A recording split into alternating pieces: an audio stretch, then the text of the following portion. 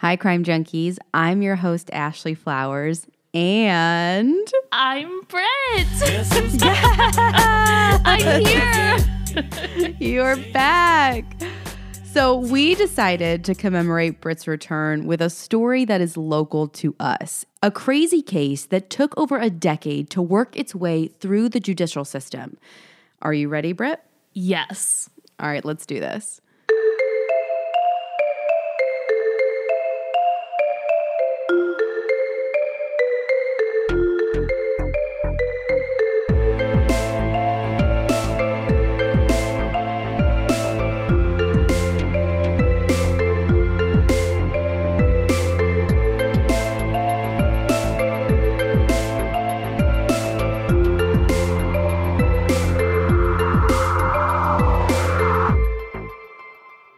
Our story starts on September 28th of 2000 in a very small town near southern Indiana. That evening, a man named David Camm was playing basketball with 9 to 10 other buddies in a gym that was just minutes from his home. David was living a pretty normal life, like at least in the 2000s. He was married, he was a father of 2, 1 boy, 1 girl, and from the outside, like it always does, it seemed like he was living an idyllic life. He had worked for the state police for some time, but in the months before this, he had actually finally left to pursue a career in his family's business. He had more time at home, he had better hours, and he had more money. It seemed like everything was working out for him. But on this night, just before 9:20, David leaves and heads home, expecting that when he gets there, he's going to see his wife, Kim, who's 35, their son, Brad, who's 7, and his daughter, Jill, who's 5. But when Dave pulls into the driveway, he immediately knows everything is wrong. And from that moment on, his entire world is turned upside down. When David pulls into the driveway, he sees the garage door open and a body laying on the floor with a stream of blood coming from that direction. Oh my God. And that's when he sees his wife, Kim. Right away, he hops out of his truck and just starts yelling for her, Kim, Kim.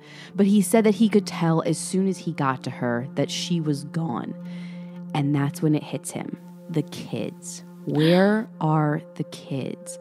Oh my God. This is hitting close to home now at this point.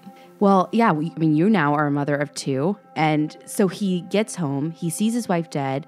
He looks around and realizes that Brad and Jill are still inside the SUV. Brad is in the back, almost stretched over the seat, and Jill is still sitting there as if she never even had a chance to move, with her head slumped over into her lap. David reaches over Jill and tries to see if Brad is alive, but he isn't. His entire family is non-responsive. This is when David's expertise as an officer kicks in, and he phones into police asking to speak directly to the command post. United States Police Radio, Patrice, can I help you? Patrice, it's Dave Camm. Let me talk to Post Command right now. Okay, he's on another line. Right now, let me talk to Post Command. Hold on. You're my only truth. I needed you like Dave? Get everybody out here to my house now. Okay, all right. My wife and my kids are dead. Get everybody out here to my house. Go to Dave Camm's house now. Signal 10. Okay, David, we got people on the way, okay? Get everybody out here. Come here. Everything's going to be okay, all right? We're going to get people... Everything's not okay. Get everybody out here now. They're coming. Go to Dave Camm's house now. Okay. Do you know what happened, David? No. They're dead. I just got home from playing basketball. 4548 Phillipsburg. Oh, my God. What am I going to do? David, they're on their way right now, okay? I got everybody coming. Listen, I'm going to let you talk to Patrice while I get people coming. The street, I got to get some help. Okay, David, do you need an ambulance? Talk to my parents' house. Do you need an ambulance? Get everybody out. I'm going. Do you need an ambulance? I gotta go! Dave, he hung up. I mean, you can hear how he's definitely distraught, but what he says doesn't make a ton of sense based off of a lot of the other 911 tapes we've heard, right? So I kind of have a different reaction. I'm glad that we don't agree. I mean, he just sounds to me like totally panicked. And I know you are actually, I know you don't know anything about this case, but I sent you a link that I wanted you to look at because you have an obsession with this guy who has a statement analysis blog who breaks down every 911 call, media statements. And this guy actually broke down this 911 call. And from his point of view, Britt, do you want to break down what I guess you heard and what he heard as well that you thought was wrong with this call? Yeah, so like you said, I'm kind of obsessed with this anonymous guy who blogs literally just breaking down statements from people who are in question, basically. Is that a good way to put it? Not even in question. Just I always feel like it's the husband. I just feel like it's everyone's husband. Okay, but also that's usually the person in question, so. Fair. But he breaks down a lot of statements for people who are even closely associated with a case. Right. So he broke down a couple things that I thought was really interesting. So in this call, David uses I a lot in a way that I didn't, I don't, it's just very odd, okay? And he also doesn't necessarily say, this is what's happening. Help me, this is what's happening. He says his name, let me talk to whoever's in charge, which is immediately calling upon his authority, right? I mean, I get what you're saying. Go on. And again, he never asks for help. He never says, this is what I'm seeing, this is what I'm observing. So-and-so doesn't have a pulse, so-and-so isn't breathing. He just keeps saying, everyone, you need to get everyone out here. Everyone, which you assume is emergency personnel, the entire force, who knows? And just very broad, in my opinion. Okay, so yeah, and the way at least I read the statement analysis is it comes off as very guilty-ish.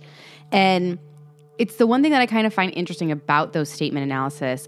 I always find them very interesting, and I can't lie, I always read them.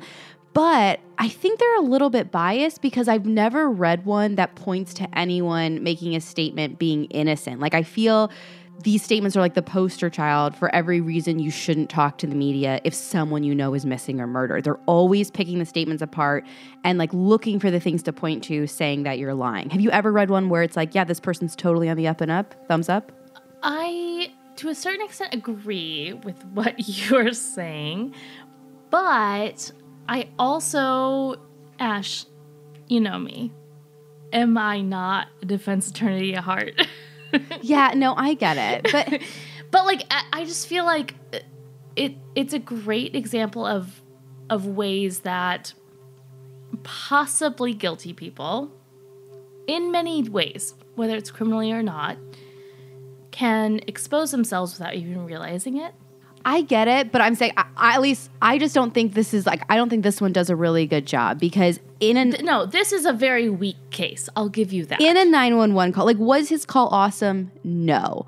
But was it close to other calls that maybe another trooper would have made? Is it a confession? No. No, but what I'm saying is I feel like other people in the same situation might even make a similar call. You and I, how many 911 calls have we seen where the operator has no idea what they're doing? If something actually bad happens to me, you better believe I'm getting on the phone and being let me talk to the supervisor now. I don't have time for you to not understand that I'm not the social worker.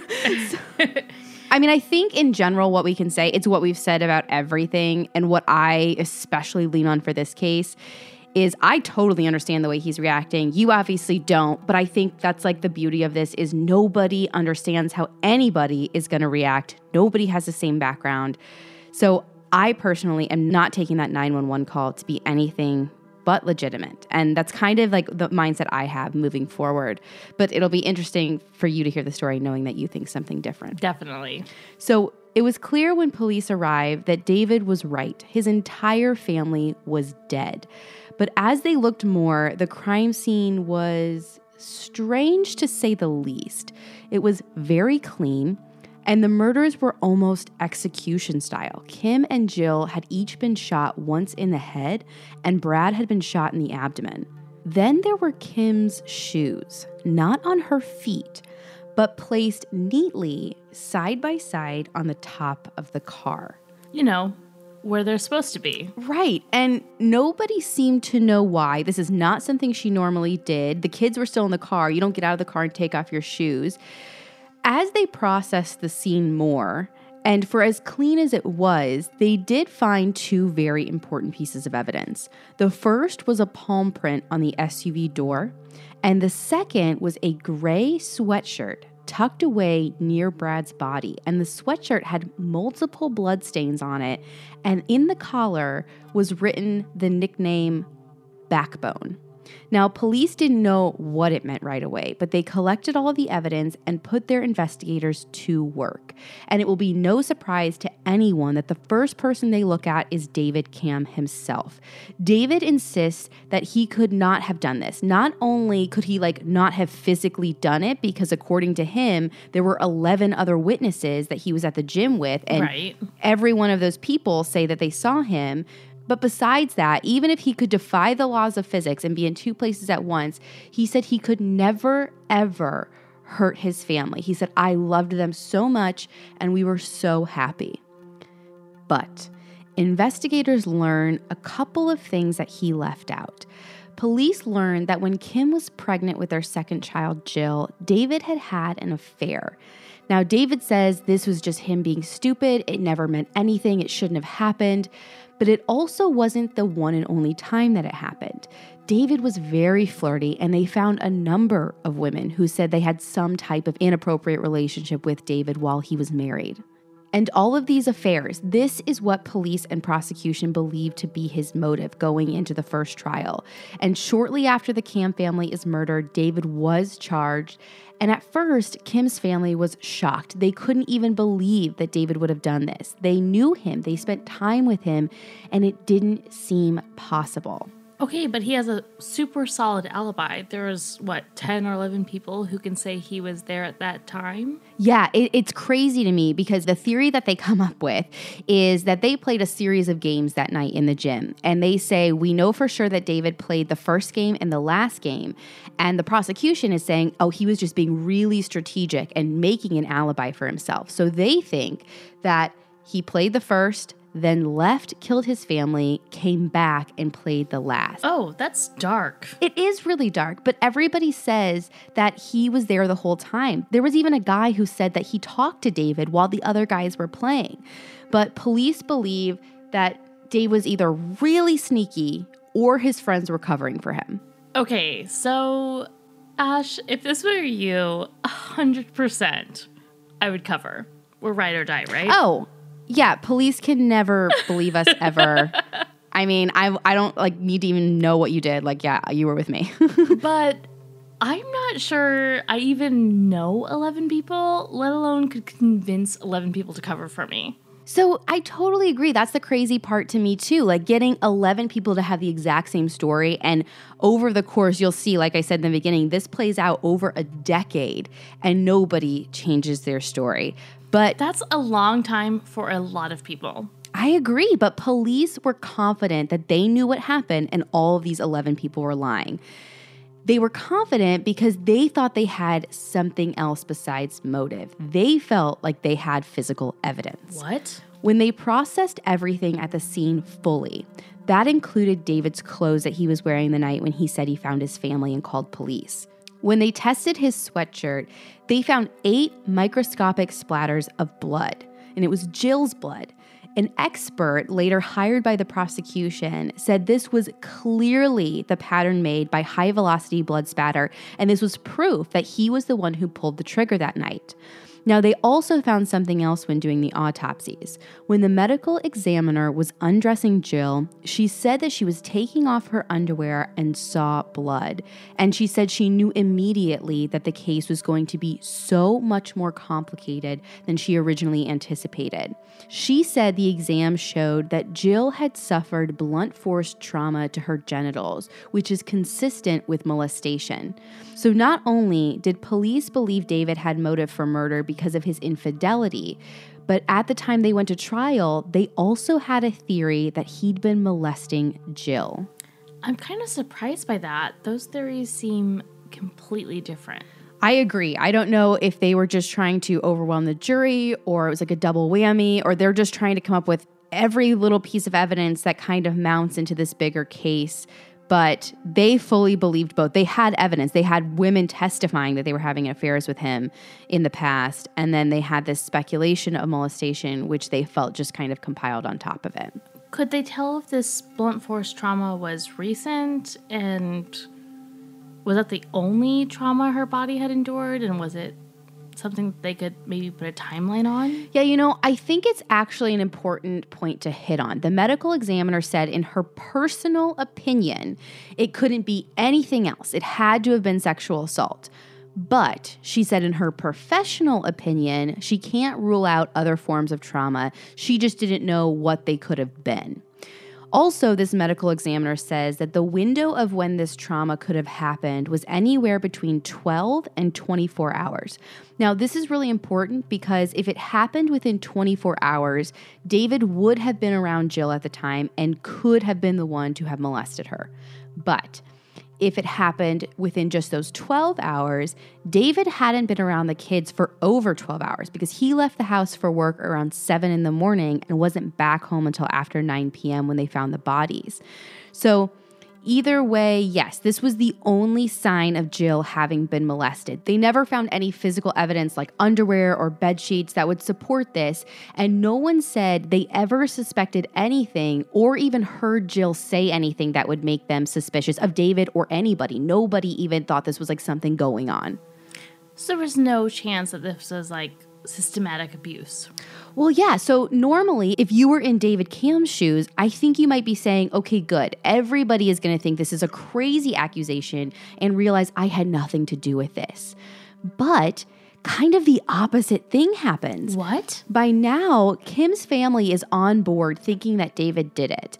After all, police have arrested him. He's gone to trial. Now, presumed innocent isn't a real thing, unfortunately, because everyone assumes you're coming in and you're on trial because they have something against you. At least in the U.S., other countries have other standards. Yeah, maybe they're better at it. But a lot of the times, we have the idea of presumed innocent, but a lot of people think the police must have something if you're in this position. So Kim's family has kind of turned, and they now believe when he goes to trial that he has done it and is the murderer. So their family actually kind of takes all of this evidence that, never heard anything from Jill or never suspected it because they said, Jill was a fighter. She never would let someone do this to her. She was really tough. She would never not say anything. The only way we can imagine this happening and somebody getting away with it is if it were David because he was her dad and she trusted him. I know, it doesn't seem fair, but at some point, you're going to stop being surprised with this case because not fair seems to be the theme. So in 2002, the case against David Camm goes to trial. The prosecution parades a number of women in front of the jury testifying to their affairs with David. They bring in their blood spatter expert who says he has done a recreation, and there are 8 splatters that were found on David Camm's sweatshirt that are so unique and separate that nothing else could have caused it. Nothing but being within 4 feet of a victim when they are shot and you are the shooter. Oh, wow. That's specific. Let's point out that if you are 4 feet from a gunshot victim, whether you were the shooter or not, you would have more than microscopic evidence on you, right? Right. So that is all they have on his sweatshirt. 8 tiny microscopic splatter marks of Jill's blood. And I think you are so on the right page. The defense actually called their own expert to the stand who said a lot of the same stuff. He said he's never, ever in the history of ever seen someone shoot a gun within 4 feet of another person and just get 8 drops of blood on them. He said a gunshot would produce hundreds of these tiny little droplets or spatters. And he also said the 8 drops that are there are totally consistent with David's story that he actually leaned over Jill to check on Brad. This expert says that when he was leaning over, his sweatshirt likely dabbed against her bloody hair, and that's what caused the tiny little speckles. That makes so much sense, though. So much more sense than I shot them and only got 8 drops of blood on me. After 2 months of trial, the jury deliberated for only 3 days, and they found him guilty of murdering his family. They believed that he wanted to get out of being a family man. They believed that he molested his daughter, and maybe people were about to find out. And they believed that the blood on his sweatshirt was from the shot when he shot his own daughter point blank range. He was sentenced to 195 years in prison, but the story is far from over. What? 2.5 years after his conviction and after working with an attorney who specializes in appeals, David Camm got his conviction reversed by the Indiana Court of Appeals. Oh my God. Please explain to me how that even happened. So they ended up throwing out the conviction because of all of this stuff about infidelity that was allowed into the trial. They basically said this was totally unfair. It biased the jury. His affairs, like none of them were active. From everything that they presented, none of them could be like tied to the murder. So they just said, you basically prejudiced the jury and you just made them not like him for being a bad guy, and it really had nothing to do with the deaths of his family. So they couldn't use this information about the affairs, but they went in, the prosecution, just twice as hard, saying now, this next time, when they want to go back and try him again, that the motivation was Jill's molestation. And so then they decide to try David again. There's a new prosecutor who says they're going to take a fresh look at the case and start from scratch, but as soon as David is put on trial again, it's clear they are using the exact same tactics and no real reinvestigation was ever done. It's easy to see this because when they tried to build their case, they immediately placed their focus on the basketball players and trying to break down their alibis for David. They didn't put a lot of effort into trying to investigate the physical evidence, the physical clues that they had that maybe there was another killer. That palm print on the SUV, that sweatshirt with the name Backbone written in the collar. Yeah, none of that came up in the first trial, right? Well, it didn't fit into the David Camm theory. The palm print didn't match him. The sweatshirt had the victim's blood on it, but it also had DNA from an unknown male and an unknown female, neither of which was David Camm. The defense was told that, you're going to love this, that the DNA was collected and submitted to CODIS. And when nothing was disclosed in the documents that they got for trial, they assumed there wasn't a hit. But wouldn't you know it, the OG prosecutor said, I made the request, but it must have just never gotten submitted. Oops. Oops. So obviously, this is high priority for the defense as they're planning for their second trial. Get this DNA into the system. Right. While they're preparing for this second trial and the DNA is actually getting run, they actually have some more good fortune, and David's case is moved to another county and he's actually let out on bond. Now, we are 5 years out from the murders at this point. The DNA finally gets run through the system, and boom, almost immediately, there is a match. Who is it? The DNA comes back to a convicted felon who had been released shortly before the murders, a man named Charles Bonet. And Britt, do you want to guess what his nickname was? I don't even know. Backbone. The hoodie! Yes. So what they learn about Charles Bonet, or Backbone, is from his record. He actually grew up in the same town as David, and he started his criminal career in the late 80s at Indiana State University. He was a sophomore there in 1989 studying education when he was arrested for 3 counts of robbery, attempted robbery, resisting law enforcement, and 4 counts of battery.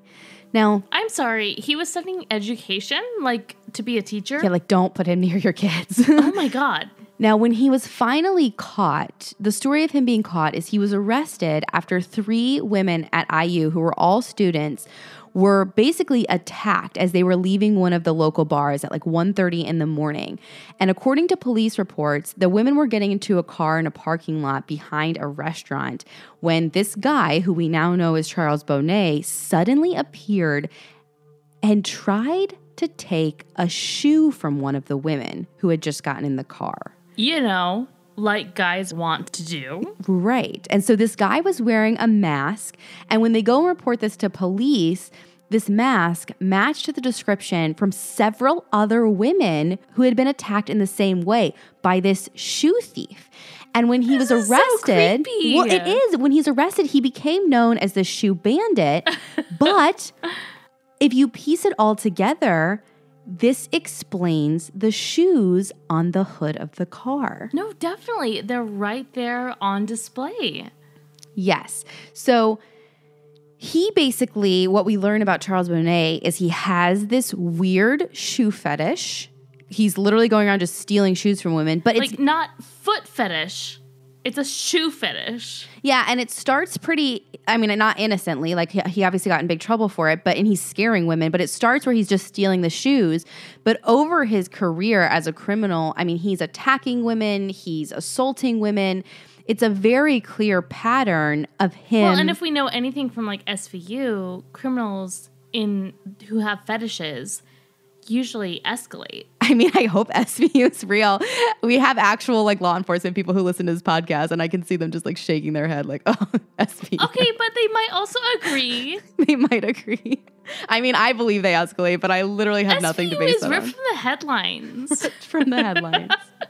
So if all of this weren't enough, his palm print also matched the palm print on the SUV. So we have his prints. We have his DNA on the sweatshirt that's at the crime scene underneath Brad's body. His nickname is written inside the sweatshirt. And Right. now we have an explanation for the shoes being found on top of the car. Some kind of weird foot fetish, shoe fetish. This is enough that they bring Charles in to talk to the prosecutors. When they pick him up in Louisville, which is just across the border from Indiana in Kentucky. And he said he knew right away why they were there and what murders they were talking about. Not because he was involved, he said, but because he was from that town and everybody in that town knew about this family that was murdered. Mm-hmm. When police got him talking, they almost couldn't get him to stop. He went on and said he had nothing to hide, absolutely no involvement in the case. And that sweatshirt? Oh, he just said, no big deal. Of course it has my DNA on it. It was my sweatshirt from prison. That's why it has my name on it. I had just recently gotten out, but after I got out, I donated it to the Salvation Army. And he said, that's also why there's another person's DNA on it. There's that woman's DNA that's unidentified because maybe someone else picked it up and that person committed the murder. Well, I've stopped thrifting clothes. How about you? Yeah. Charles said he never knew David Camm, never knew his family, was never at the crime scene, and there's no way evidence would show up proving otherwise. Well, of course, Charles was just digging himself a hole because he was definitely there. We already have his palm prints there. We know he was there. We have evidence. Exactly. So they arrest Charles Bonnet for the murders and end up dropping the charges against David before he could go back for a second trial.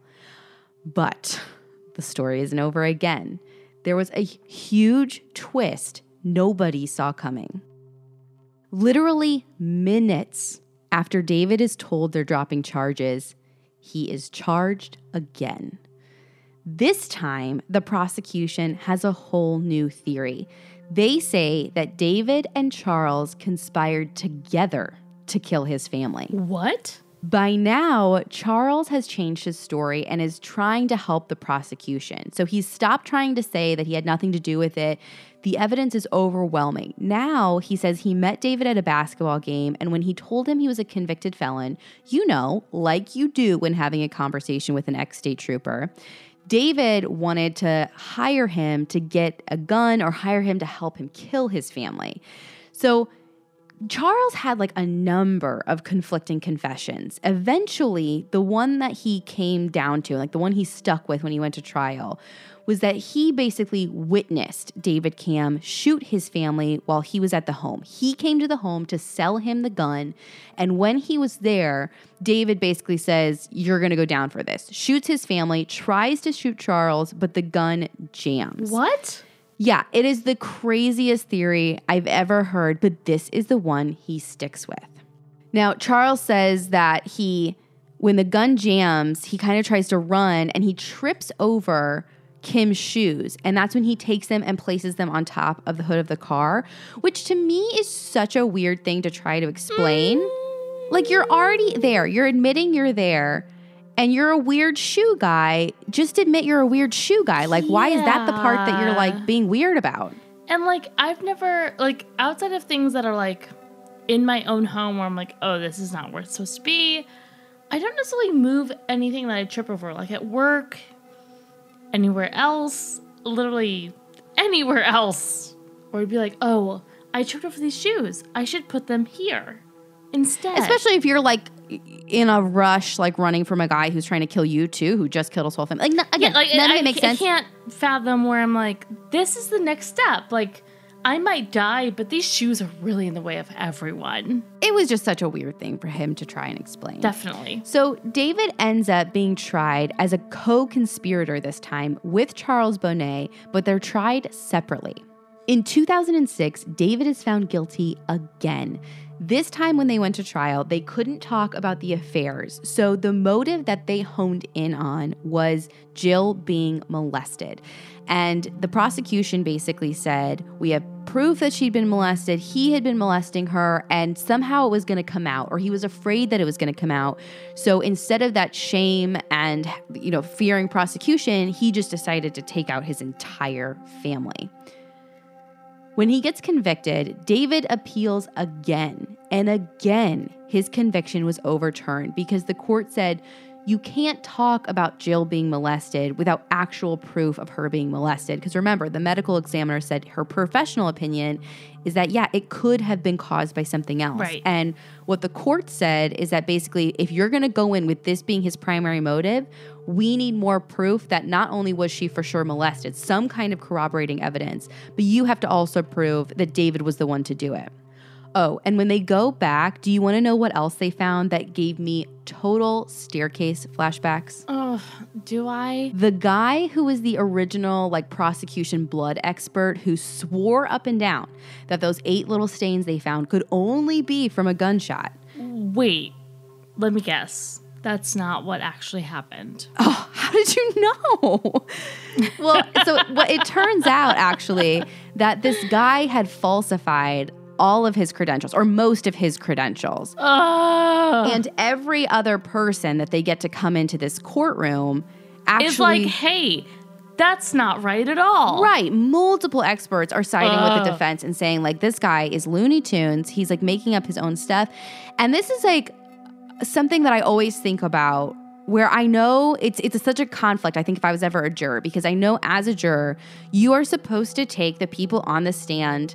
It's like the Bible. What they're saying is supposed to be real. They're supposed to have been vetted. It's a vow. It's perjury to lie, right? Right. But what's so crazy to me, and something that I obviously have noticed from doing so many of these cases, is you can find somebody pretty much to say anything if you're paying them. And I think they believe it, and I don't think they're perjuring themselves. I think they're going up there saying what they believe is the God's honest truth. But you can find 2 totally separate people who can look at the same evidence and find something completely different. No, totally. Yeah, what are you supposed to do? How are you supposed to judge that fairly? You and I both served on a mock jury one time. Oh my God, it was awful. It was traumatic. One, you're putting yourself in the hands of technically your peers, but not really. And also their interpretation of whatever is presented. And it's very, very conflicting sometimes. It is. And so David goes in front of these people, and even though the second time, everything gets overturned, you would think by now, he's had 2 convictions, overturned twice. You would think maybe at some point the prosecution takes a step back and was like, wow, our evidence was whack. We have this other guy now who we didn't even have before. But they decide to go after him a 3rd time. No. Yes. Okay, so at this point, the affairs are off. Mm-hmm. The molestation of the daughter is off. Mm-hmm. So what's the motive?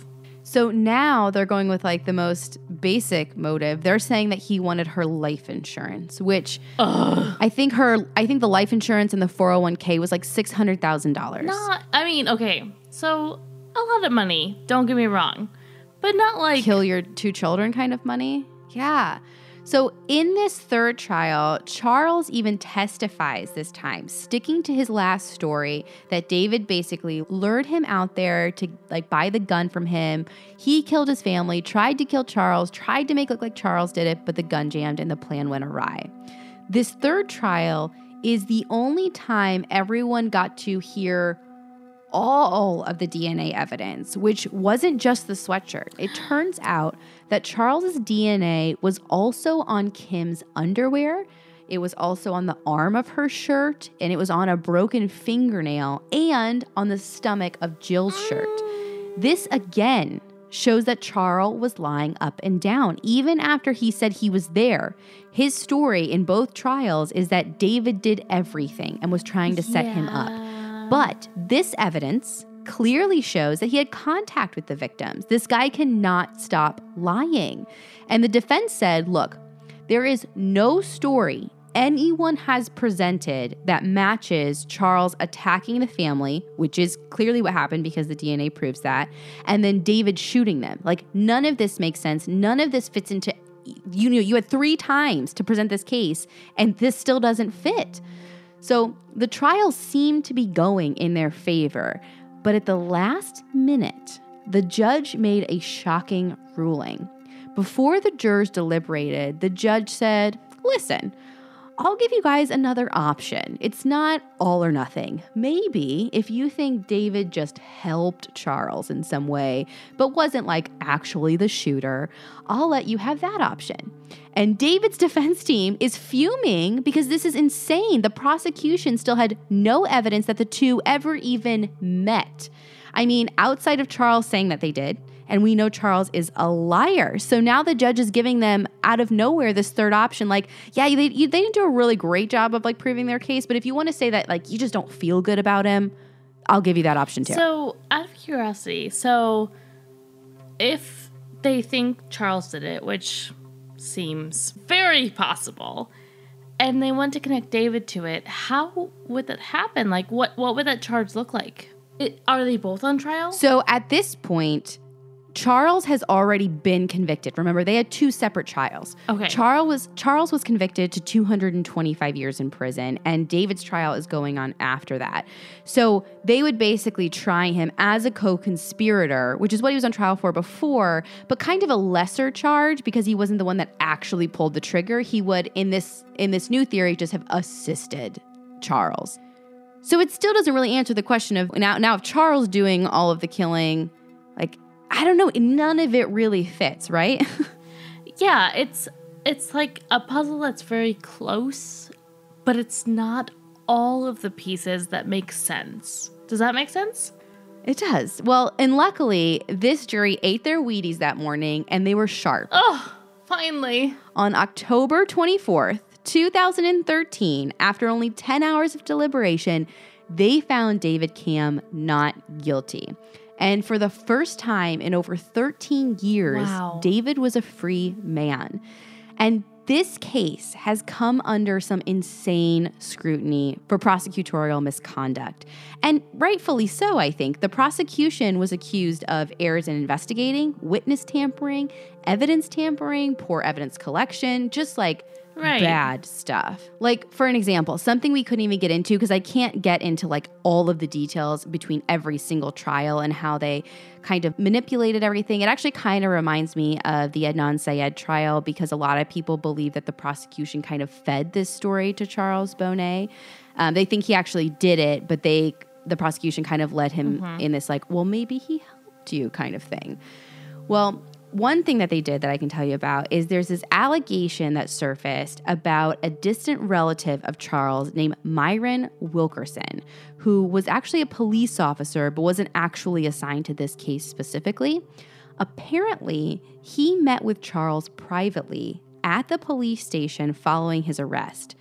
2 months later, people found out that this relative, Officer Wilkerson, had removed Kim Camm's phone from the evidence room without signing it out, and he took it back to his personal residence. Totally cool, right? Totally sketchy, right? So I have to wonder if maybe Charles met Kim and followed her, or maybe set this up, because that's something I can't shake. I don't think David did it at all. No part of me thinks he even conspired. At least that's just what I believe.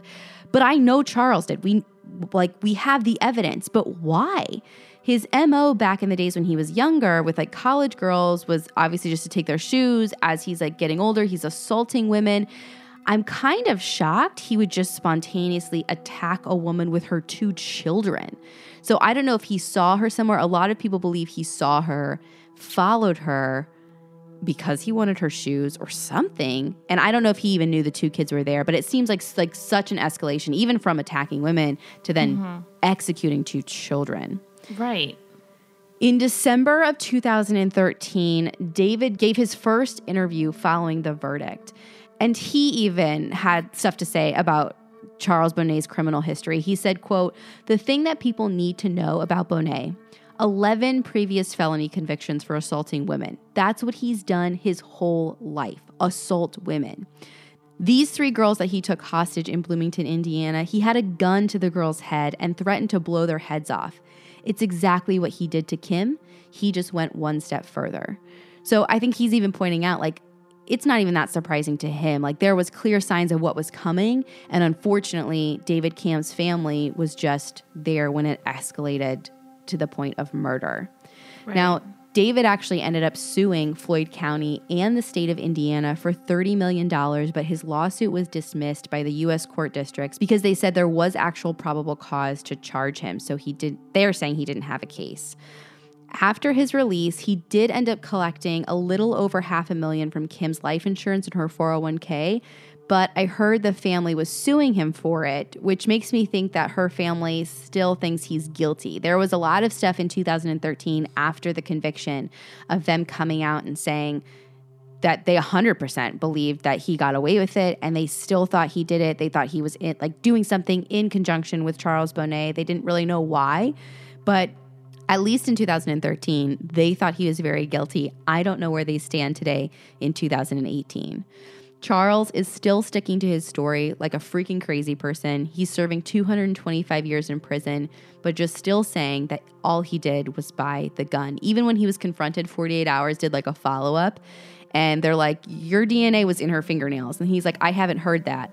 And Richard, whatever his face is like, no, I'm telling you that. You're hearing it right now. I'm telling you your DNA was there. So what do you want to say to me? This is actually true. So yeah, there's that. And he's just looking ahead like a crazy person. So, I 100% think he did it. And he's crazy. He's lying through his teeth. And that's just who he is. He tries to be very charming, but he's totally not.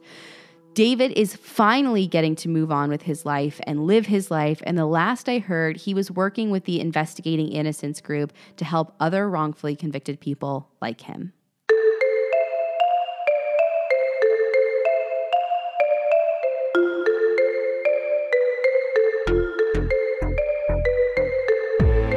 If you guys want to connect with us, you can always go to our website, crimejunkiepodcast.com, or connect with us on social media. You can follow us on Twitter at CrimeJunkiePod or on Instagram at CrimeJunkiePodcast.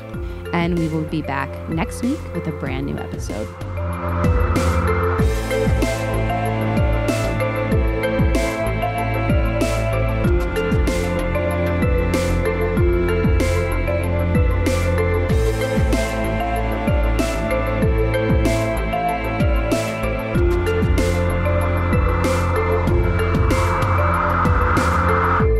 This week's episode of Crime Junkie was written and hosted by me. All of our editing and sound production was done by David Flowers, and all of our music, including our theme, comes from Justin Daniel. Crime Junkie is an Audio Chuck production. So what do you think, Chuck? Do you approve?